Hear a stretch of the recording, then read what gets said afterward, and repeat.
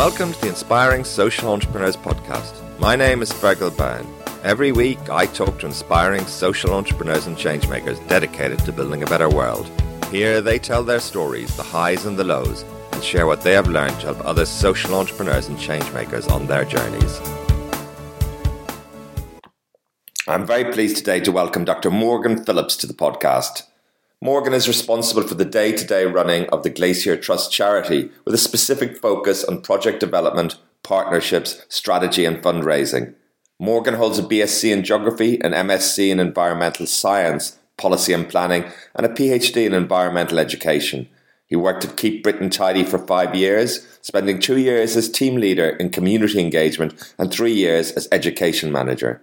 Previously, Morgan ran a small intercultural understanding charity, Global Footsteps, and lectured on the politics of climate change at Brunel University. Thank you very much, Morgan, for joining me today on the Inspiring Social Entrepreneurs podcast.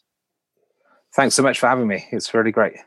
Great. Now, I know you wear various hats and you've been involved in various different roles in environmental education and so forth, and your main focus now is the Glacier Trust. Can you tell us a little bit about, what the trust does and the background of the problem the problems it's dealing with?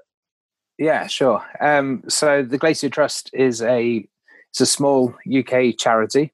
We're based in London, but we work exclusively on climate change adaptation projects in Nepal.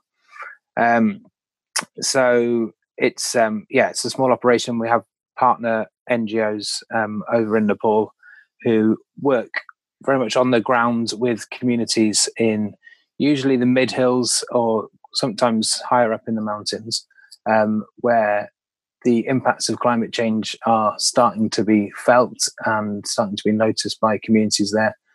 And so really the projects are about enabling farmers to adapt to the effects that climate change is starting to have on them. So that's the main thrust of it. We also have a small higher education program where we partner with Tribhuvan University, which is in Kathmandu, and link them to the University of Southampton here in the UK. And we partner up master's students who go into the field each summer for 2 to 3 weeks to do some research into various aspects of sustainable development and development and environmental work more generally. So that's the kind of second part of what we do. But the main focus is really the adaptation work, and obviously that intersects with sustainable development work more broadly. Right. And what's the background? When was the Glacier Trust set up, and why Nepal? So it was set up in 2008, I think, is when it became an actual registered charity.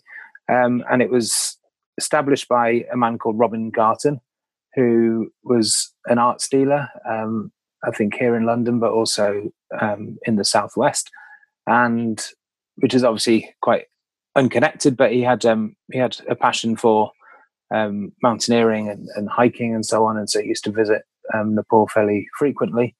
And as he got towards his retirement age, he started to become more aware of the impact that climate change was having, and starting to meet people who were working on it, and obviously meeting families and people affected already.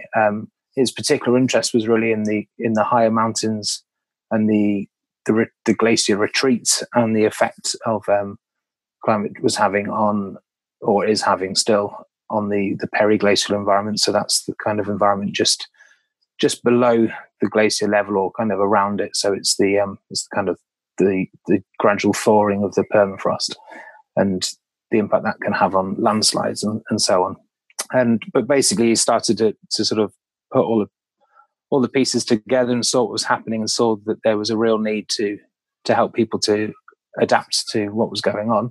And so he decided to retire a little bit early, and started a geography degree. I think he was around 60, I think, when he started it, which was at Southampton University.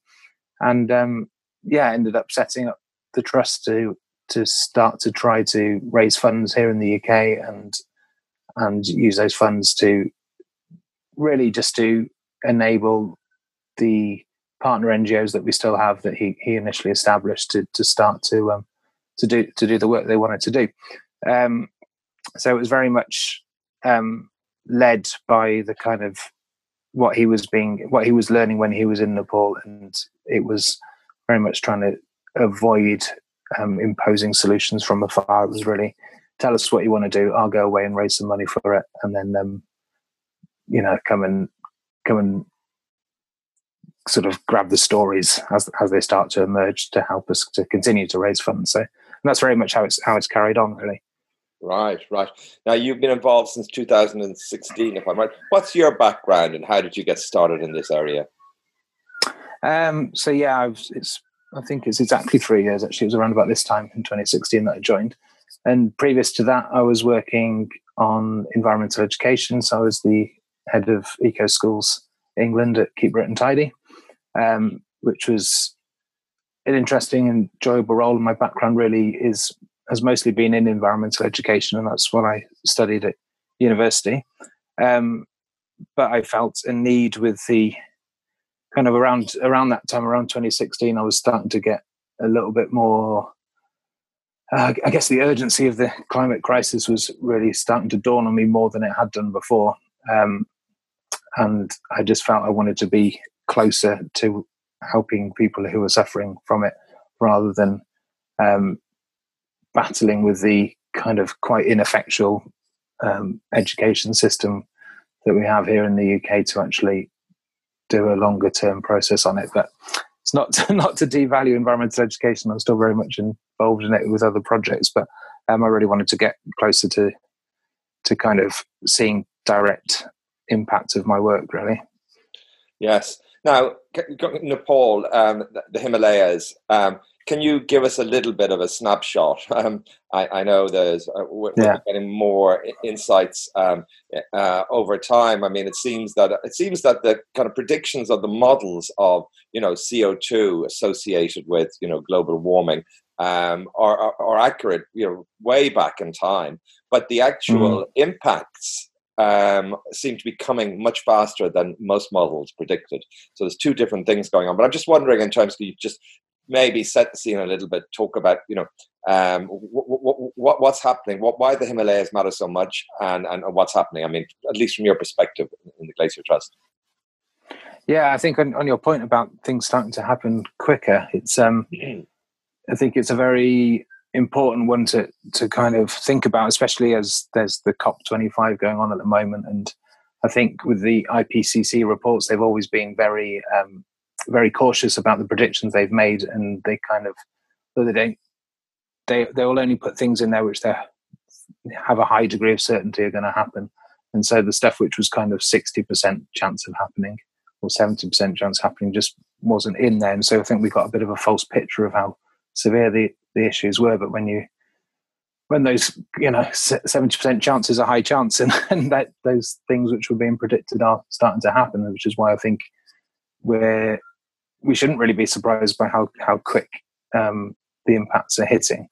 And so in Nepal, I think, and across the Himalayas and the Hindu Kush area, I mean, it's known as the third pole, as I'm sure you're aware, and that's because it's the third biggest volume of ice is in the Himalayas after the North and South Pole, and it feeds 10 of the world's major rivers, and I think it's around 1.6 billion people are reliant on water which flows down from the Himalayas. And so as we see the glaciers retreat, this is having an effect then on the amount of water and the speed of water which is flowing. And the big worry is that if the glaciers disappear completely, which some kind of already have, then a lot of people are going to be suffering quite severe water shortages. And so at the kind of macro level, that's the impact that it's having. And then when you zoom in a bit, and kind of, I always like to talk about this from let's start at the top of the mountain and work our way down.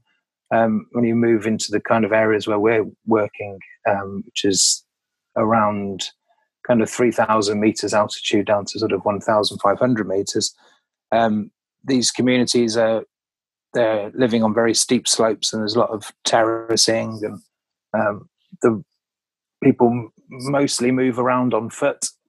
There's some tracks and roads, but it's pretty inaccessible. So they're very remote areas, and climate change is having an impact there. I think the biggest way it's having an impact is that the monsoon season is becoming more erratic every year, and so people are finding it harder to plan when they're going to plant their crops. So the kind of monsoon will sort of start, but it'll end up being a false start, and then it'll be dry again for 2 to 3 weeks, and so all the seeds they put in haven't been able to germinate, and then they need to do it again. So, and then they'll get kind of a deluge of rain, which will be too heavy and causes lots of runoff and causes sort of mini landslides, and which can block roads and paths, and in some cases they can crush people. So those kind of the pattern of the monsoon is, rather than being kind of steady, predictable rain throughout the summer months, it's becoming a kind of pattern of deluge and then droughts and deluge and then droughts, and so it causes flooding and extreme rain, and then long periods of no rain at all. And so the water, rather than kind of filtering slowly into the soil and recharging the water table, when it flows down, when it rains very hard, then it runs off quickly and runs off into the rivers and disappears away.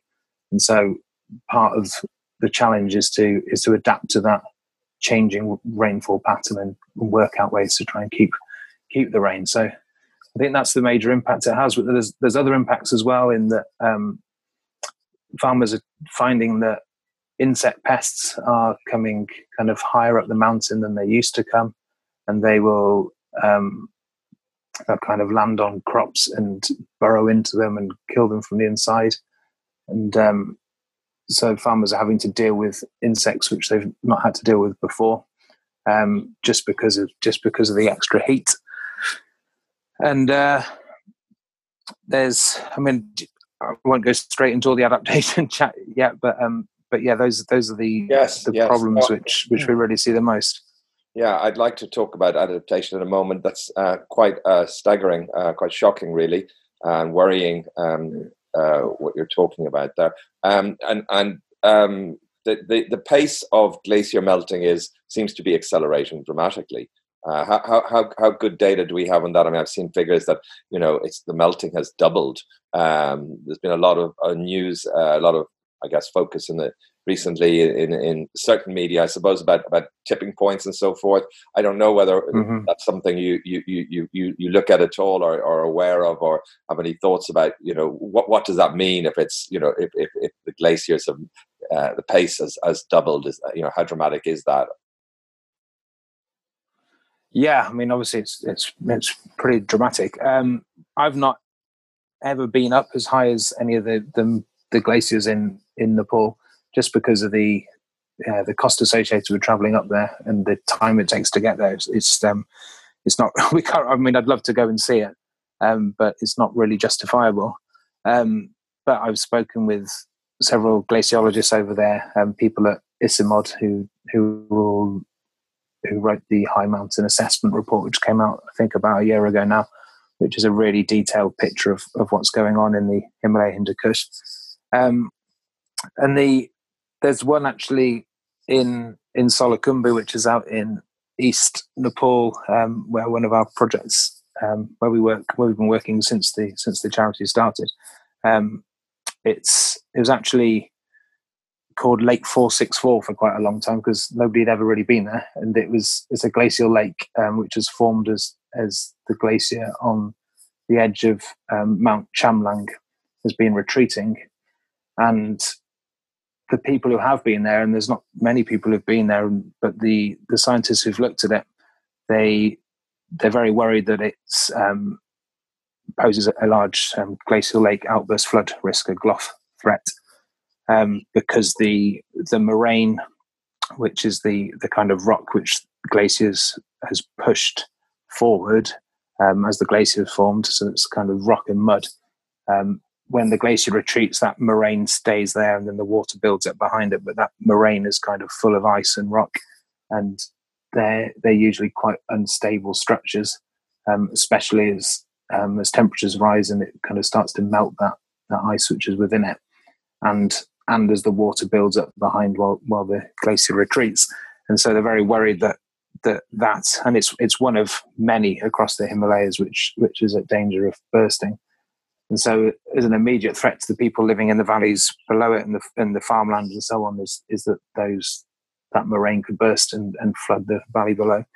But it's also the worry with it is that while you have a moraine and you have a glacial lake and it's fairly stable, then the water kind of seeps out of it gradually. It kind of seeps through the moraine, and that creates a kind of trickle effect of water coming down into the valleys below, which is obviously quite stable and therefore quite good for predicting how much water is going to be available.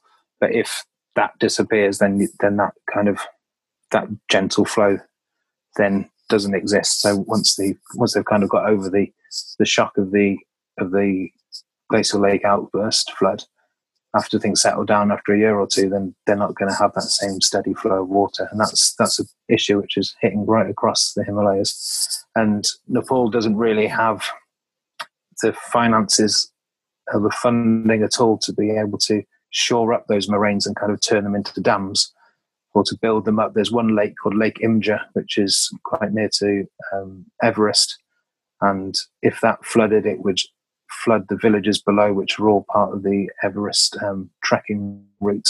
So obviously it's quite a economically important valley for Nepal, and a lot of people live there.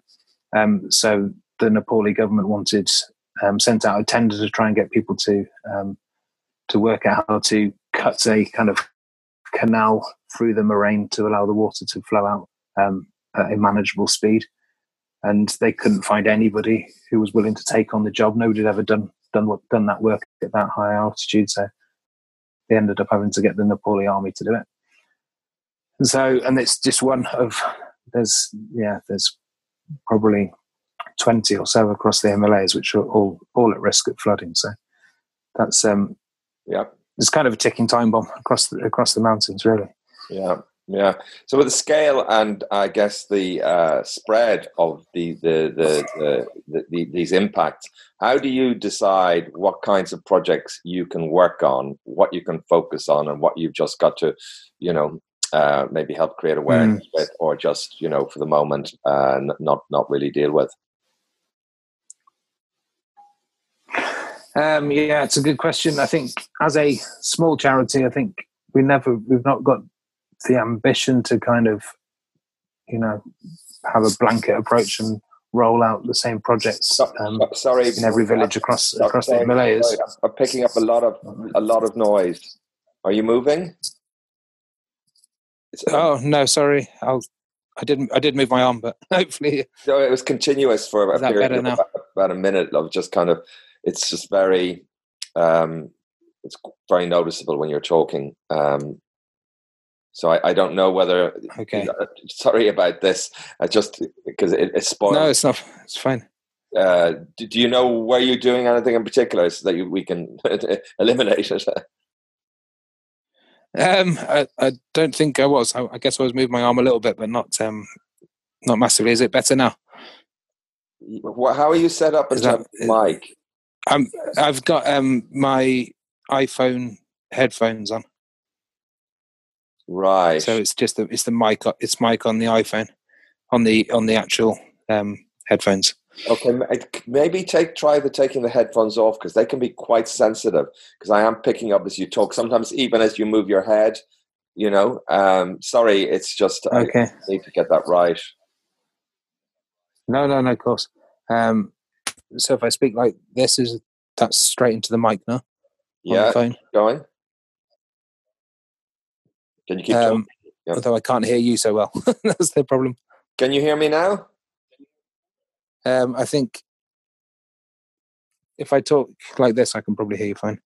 Is that okay for you? That's a lot better. Oh, good. Okay. Right. Yeah. Okay.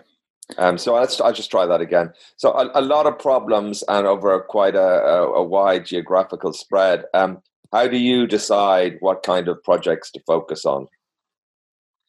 Well, we're a small charity, so obviously we can't can't do a kind of blanket approach across the whole of the mountains there in Nepal. But as a small charity, what we hope we can do is to maybe innovate a bit more and to do projects at a scale of around. It's normally around 5,000 people at a time will kind of indirectly benefit, and maybe 200 or 300 will directly benefit from the work we do. And really, we're guided by our partner NGOs. So we have two really brilliant ones, Eco Himal Nepal, who are an independent environmental and development charity based in Kathmandu, and they're working in 3 or 4 different locations across Nepal, some funded by us, some funded by other people.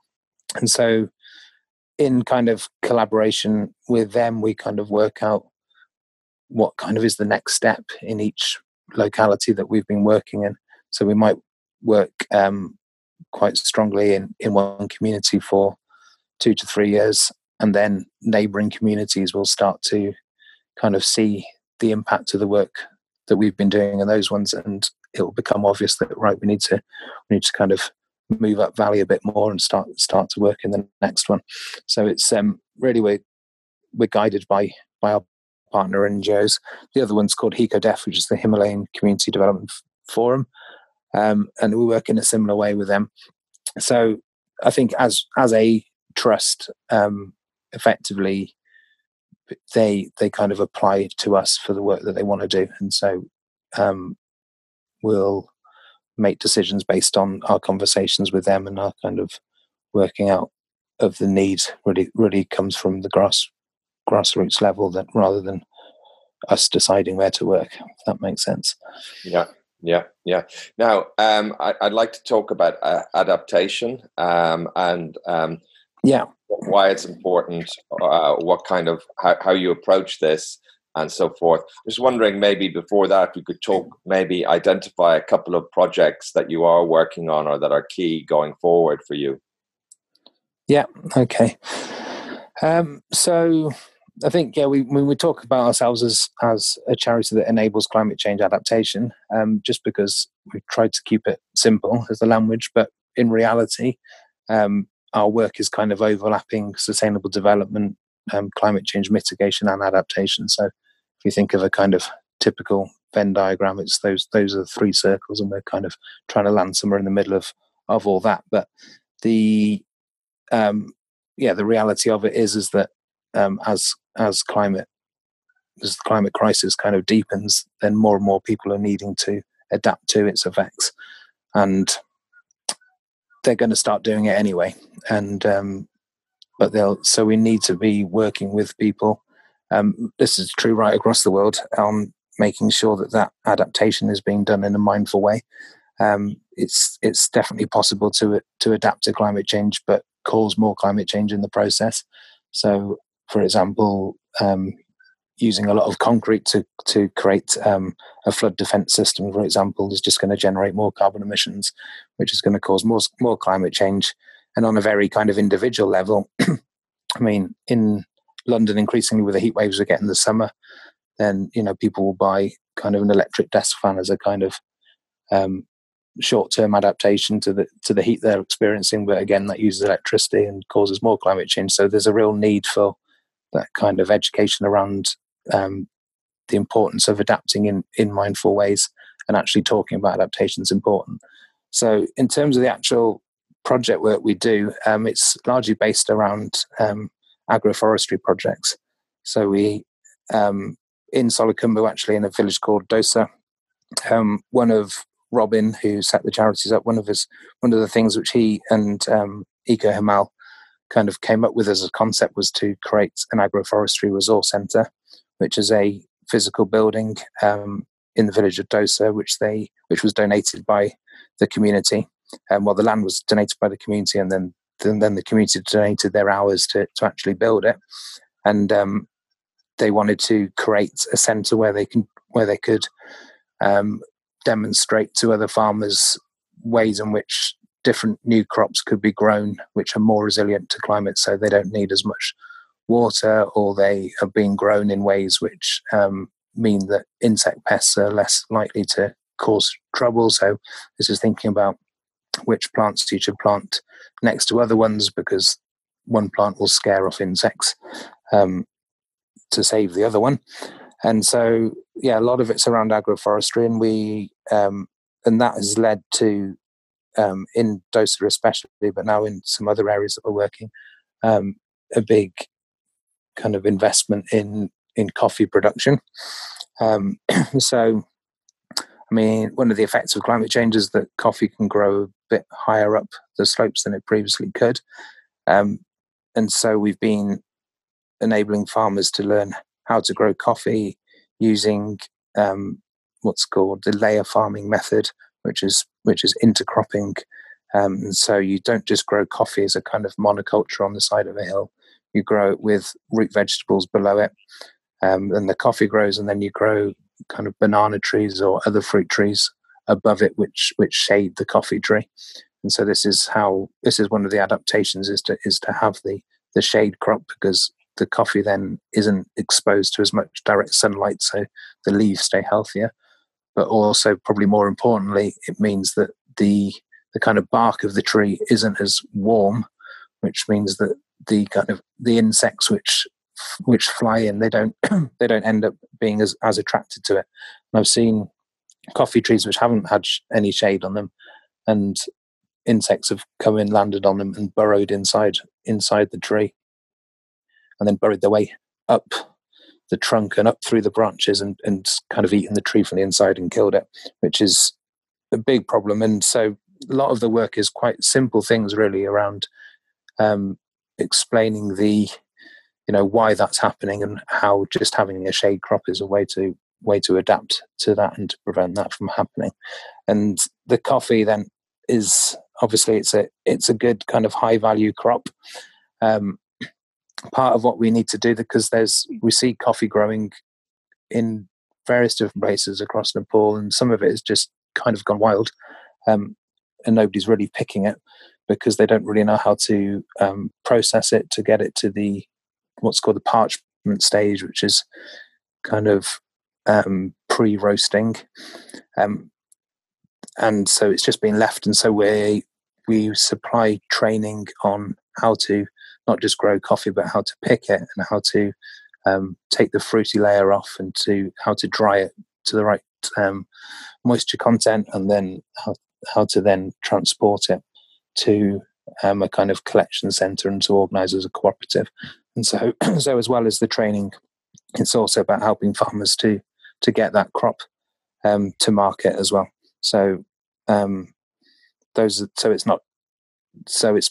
is where the intersection with kind of development work goes on. So it helps the community to develop economically as well.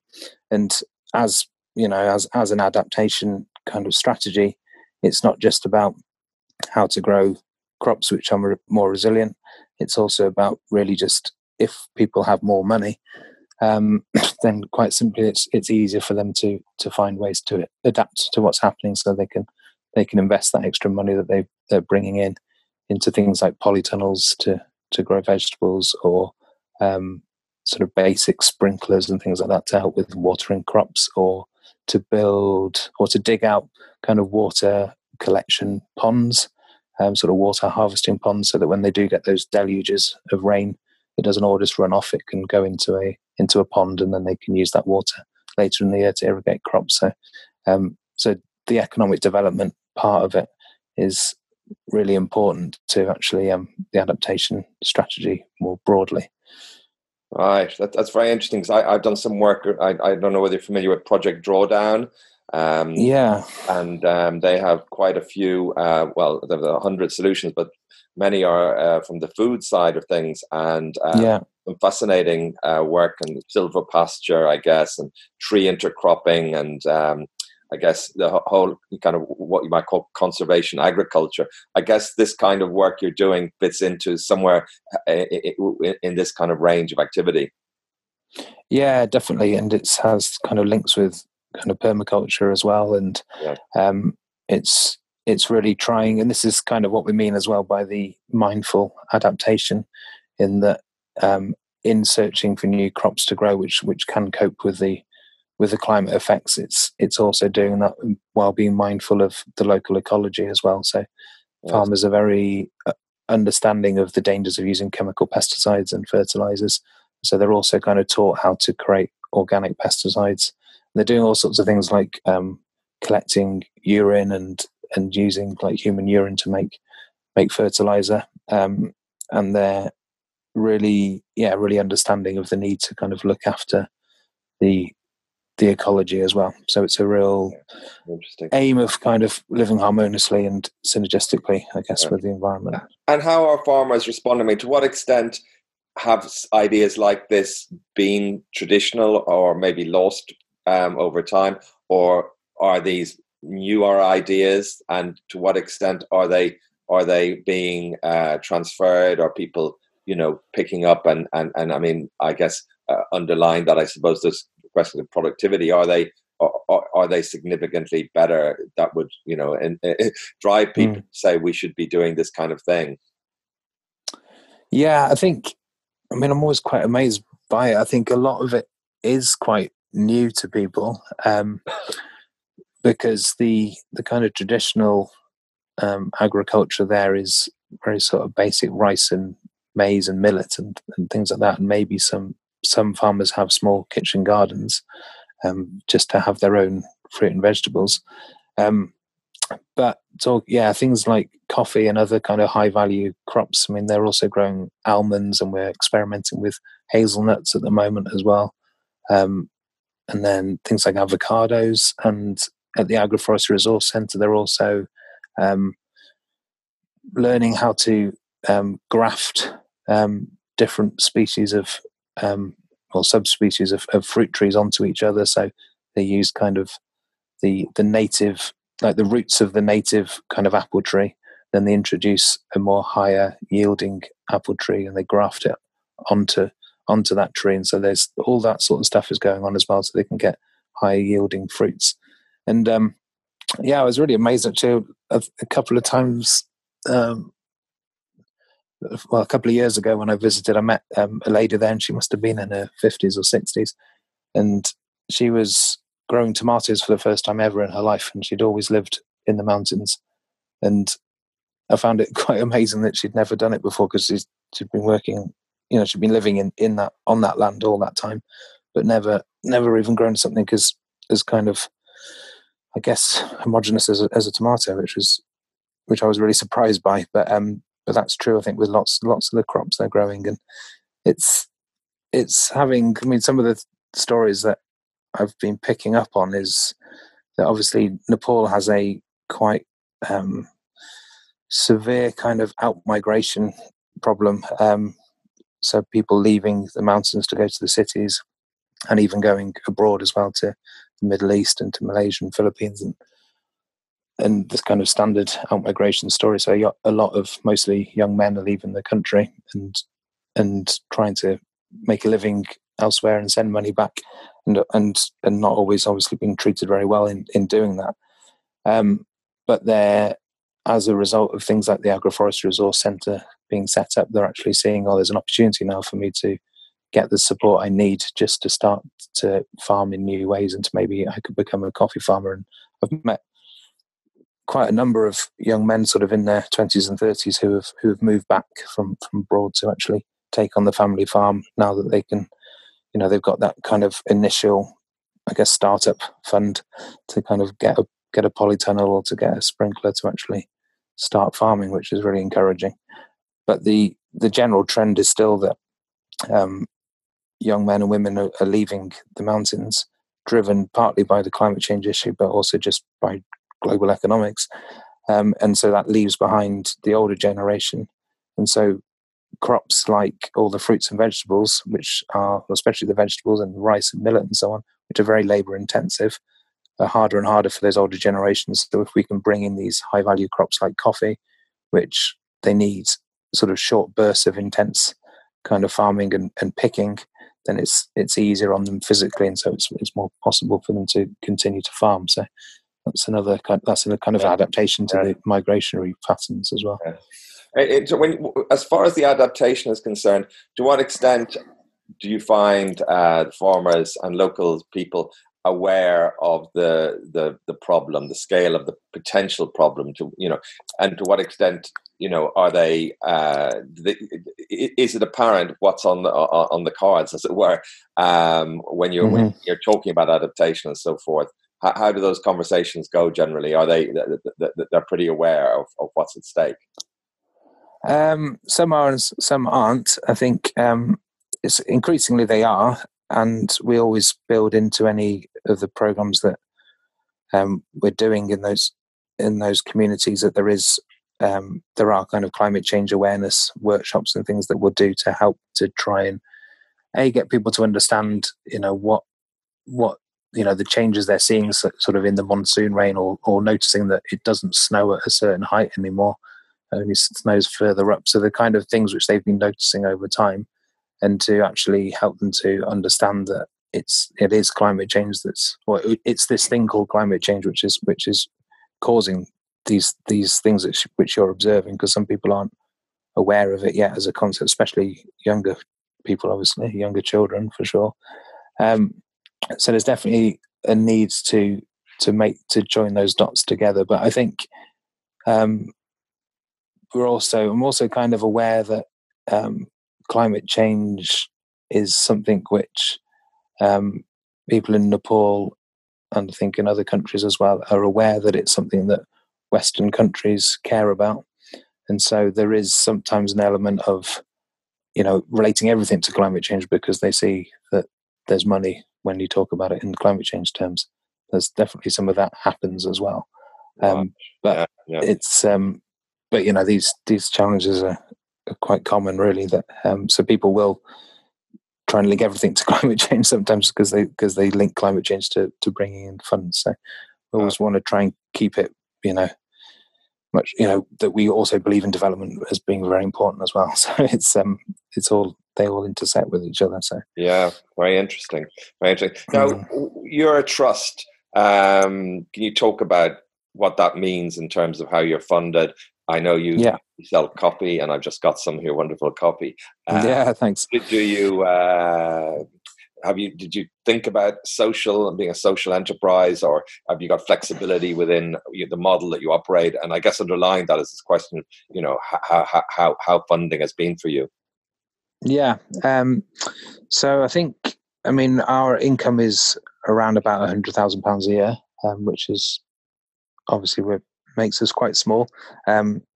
Some of that is core funding, which I work 3 days a week. So some of that is for my salary and travel costs and stuff. But I think around about 70% of our income goes directly to the projects in Nepal, which is quite a good ratio that we're trying to keep going.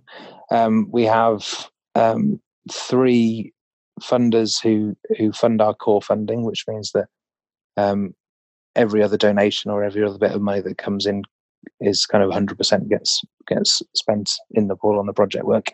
And it comes from a mixture of individuals giving on a kind of monthly basis or an annual basis.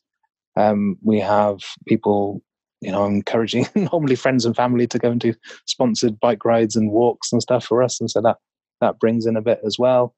We get some funding from a trust called the Mar Manning Trust, who are almost 100% funding a project in an area called Kavre, where we're establishing a new agroforestry resource centre, again with Eco Himal. So there's some grant funding there as well. And then, the income from the coffee is quite small, but we kind of bring back coffee which is grown in Solukhumbu and roasted in Kathmandu.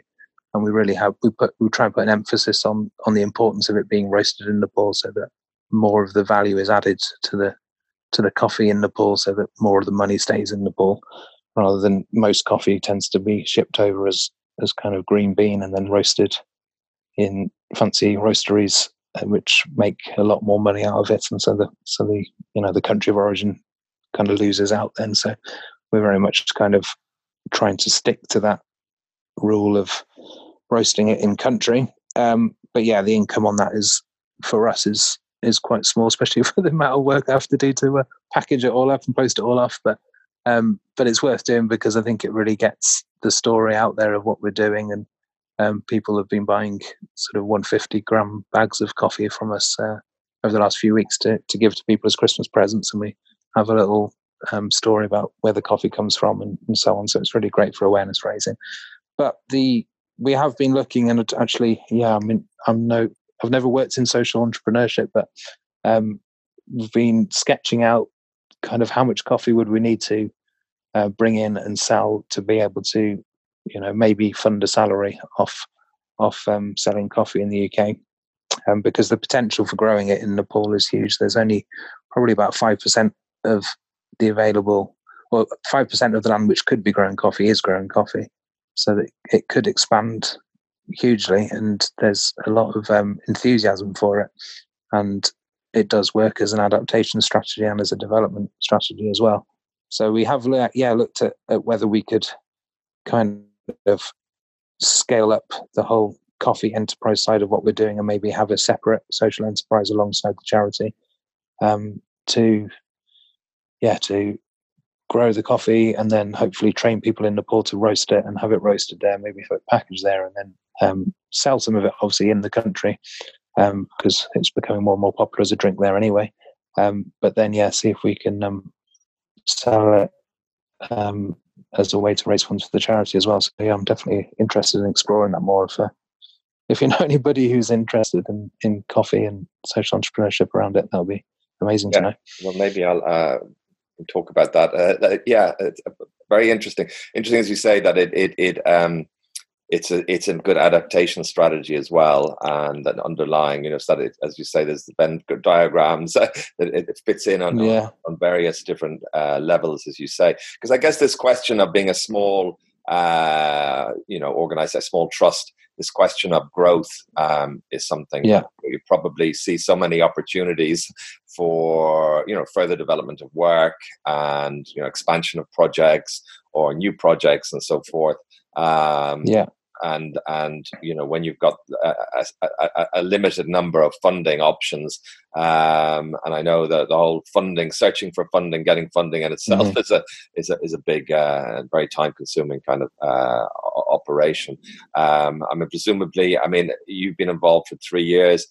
Has the scale of the organization changed over that time, or are you pretty much operating at pretty much the same scale? And I guess that's tying into really wondering what kind of projects you move into in the future. What's your aspiration? Well, thankfully, it has grown a little bit. We've I think we were on around 50 or 60,000 a year when I started. So I managed to get it up to 100,000. So it's scaled up a bit, and now we're working in 4 different parts of Nepal, whereas it was only just in 2 when I started. So we've got right.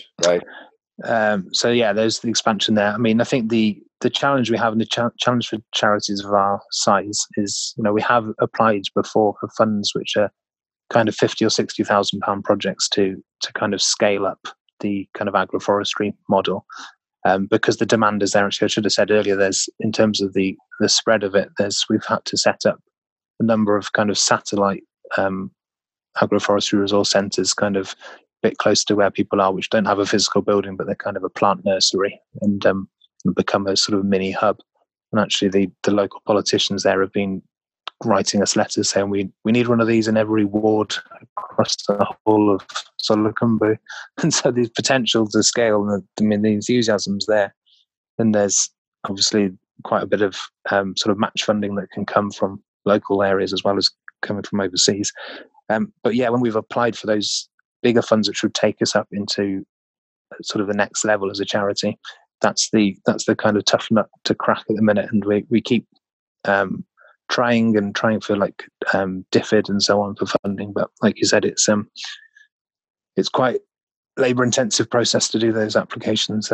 You can spend 2 weeks on something and not get any results, so you always have to balance up the risk of spending time on that as opposed to spending time on other things. So but we don't have any kind of aspirations of kind of world domination. We're quite happy to do projects which are effective, and I think at the size we're at, we can link our supporters quite personally to what's happening. we're not that big that I can't write a personal thank you note to everybody who sends us a donation. It's and it's nice to be at that scale and to be able to have that kind of connection rather than being seen as a more kind of corporate charity, which I think is a bit of an issue that some charities have, that they feel that they start to become a bit faceless when they get a bit too big. And so it's kind of small is beautiful is one of the principles that we go by for sure. So we've just done a crowdfunder, which is still just about live. I think it's a few days left, but we hit our target a while ago, which was great, which was to put in some improved cooking stoves into Sankuvasabha, which is right out in eastern Nepal and quite near the Tibet border. And so that's been it's the first time we've done that, and I was blown away by how generous people were. They were quite willing to pay kind of £207 to make sure a family can have a stove and therefore end indoor air pollution for that family. So we've managed to fund 42 stoves through that project, and that's matched up then with another 89 that have been funded by the International Fund for Agricultural Development. So that's been really nice to do as well, and it was an eye opener in sort of new ways of fundraising and directly from individuals. That's great. Great success story, and I'm sure you'll find new projects to go down that route as well once you've understood the crowdfunding model and build some skills there as well. It's good to have it as another leg. Yeah. I should definitely give a shout out to an organization called Crowdfund 360, who I just went for some training with them, and they're very small, and it was very, very, very useful in terms of how you go about doing it and the steps you need to put in place before you launch it, and the kind of graphics to use and the images to use. So if anybody is new to crowdfunding, I definitely recommend looking up Crowdfund 360. They're really good. Yeah. Good to know. Now, you, as you say, you're doing 3 days a week here. You've also got a background in environmental education. You talk a little bit about that. Seems really, I guess you'll have seen this over a longer time frame, but certainly even in the last 6 months, there's been tremendous momentum around awareness of environmental problems we're facing, and certainly it seems where even a year ago, the naysayers and the deniers were still getting some kind of voice. That's very difficult nowadays for anybody except extreme, and there is a polarized issue, and particularly in the United States. But even there, it seems that it's now. People are much more aware and much more accepting of the scale of the problems we face. Yeah. Presumably, you've seen that here in the UK. Yeah, it's been definitely the last 12 months, really, isn't it? Since kind of Greta Thunberg came onto the scene and Extinction Rebellion, and really, the science started to really slap people around the face of how serious this crisis is. And I think in environmental education terms, I think the gut reaction of anybody, the instinctual reaction is to kind of, let's just tell everybody how big the problem is, and let's all learn more and more about the issue. And that's great to see that that's happening. So lots of new people are coming into the environmental education sphere, not just kind of in the formal sector, not just the kind of school stuff, but I think we're all environmental educators every time we're doing it now. The people listening to this will be learning about environmental issues. So it happens in multiple different ways. But the thing which I'm working on at the moment with Global Action Plan, who are a kind of medium-sized charity, environmental charity based in London, and they're doing some really interesting stuff on making the links between values and behaviours. And so this is something which I've been interested in for a long time, and I've been involved with another organisation called Common Cause Foundation around this. I don't know if you've heard of those guys before. Right. No, I haven't. No. So this is looking at one of the first things you learn when you start studying environmental education is that there can be a gap between what we know about the environment and then our actual behaviour. And there's lots of reasons for that gap. But a lot of it is based in the fact that we have many, many different influences on our behavior, and our environmental concern is kind of only one of those influences. So even if we're getting lots and lots of more information about the environment, we're still getting bombarded with, say, advertising and the commitments that we have for our jobs and family commitments and so on, and they all shape our behavior as well. And so what Global Action Plan have been doing is really looking at consumerism and well-being quite closely, and helping young people to really critique the kind of messages which come from the advertising industry, but also just culture generally, about the things which you need to buy or need to do to be a successful human being and so on, and sort of exposing some of the myths around that, and some of how, you know, status isn't as important as we think it is, and social recognition isn't as important as we think it is, and so on, and helping people to let go of those kind of consumerist values, because they know that it's, all the research shows that when we let go of those sorts of values, then we tend to have better mental health anyway, because we don't have we're less inclined to be kind of narcissistic or have kind of status anxiety.